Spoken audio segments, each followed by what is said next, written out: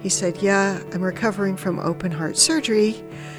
Where are you, and are you married?"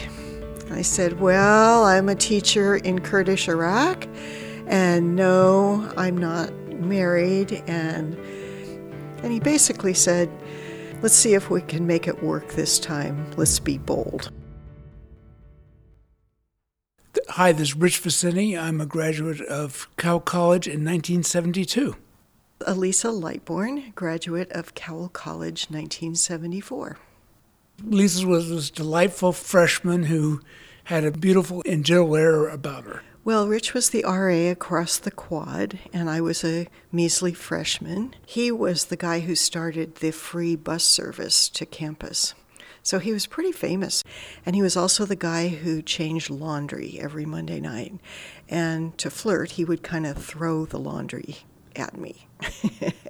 This was the late 1960s. There's a lot of social unrest. Every spring we went on strike.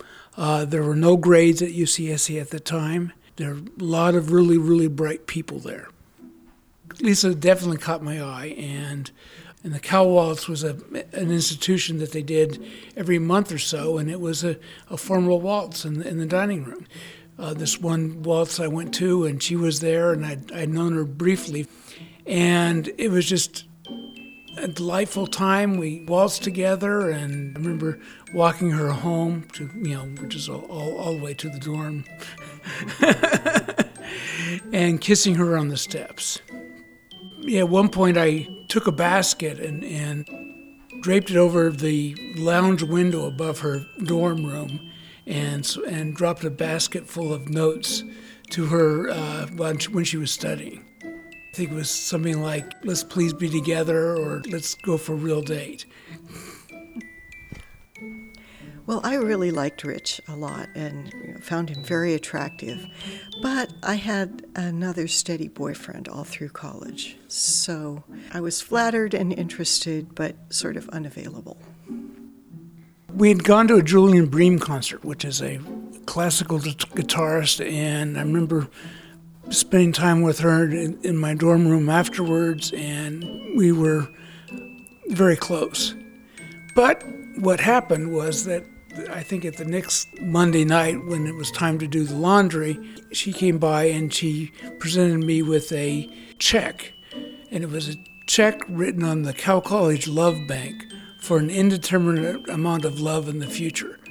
And so it was a very, very classy Dear John letter. In my late teens, I did write some poetry. I had a book of it, and I put it at the back of the book, and it stayed there for 39 years. After UCSC, I went to Jamaica, became a teacher there. After graduating, I stayed in public transit, got some jobs over the hill in the Menlo Park area. Married a Jamaican, had several children, went to Saudi Arabia, taught there, moved back to Seattle and went to graduate school, started my own company as a corporate writer, ended up on Whidbey Island as a college professor. I moved into corporate finance, I got married, and I had 2 kids, and then got divorced. I also was divorced, and one day my son, who was then 19, said, "Mom, if you could do anything in the world, what would it be?" I said, "Oh, I'd teach overseas again." So he said, "Well, why don't you do it?" And one Friday night, I sent out 5 resumes to places that I couldn't have even found on the map. The more exotic, the better, like Surabaya and Fujian and Uzbekistan. And half an hour later, 10:30 at night, I got a call saying, "We'd like to interview you right now." 6 or 8 weeks later, I had rented my house and found a place for my son to live, and I was on a plane to Erbil in northern Iraq. The teaching job in Iraq was really hard, but I also had time to do things like look on Facebook. And so I looked on Facebook and I saw a post there on Rich's page, and it was something like, "We're all praying for your speedy recovery." I thought, oh, that looks serious. And even though we hadn't been in contact for decades, I Facebooked him and said, "What's going wrong? Are you okay?"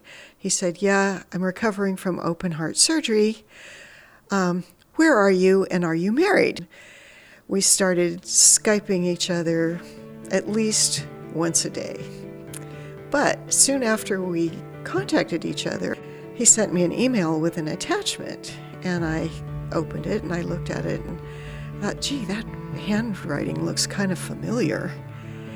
And then I recognized it as my own handwriting, and I started screaming and laughing because it was the rain check. And he basically said, "Okay, girl, time to pay up." Oh, it was so much fun. By then we really started to feel a really, really strong connection. I didn't know if she remembered it or not, and it was just so much fun to call her on it. So a couple years ago, she came back to the United States, and we started living together in Santa Cruz. And on my 65th birthday, we were on a bike trip in Italy, and she proposed to me. And and it was probably appropriate that she proposed to me because I've been chasing this woman for many, many decades. And so I, of course, said yes. I say that our life together now is calm and respectful and fun and full of new kinds of discoveries all the time. Like, we both volunteer a lot. We're looking for ways to give back to the world together. Our kids like each other. We have 5 kids between us. Lisa's a very, very caring person about the world and about those around her. And I think that we share that as a guiding principle. Also, knowing someone that you've known for this long of a time and have learned to appreciate the journeys that we have both been on, which are very different. Well, I'd like to add that I think sharing a history together, it's like a firm foundation, and it just feels really, really good. We can crack jokes about Cowell or the 60s and 70s, and we both get it.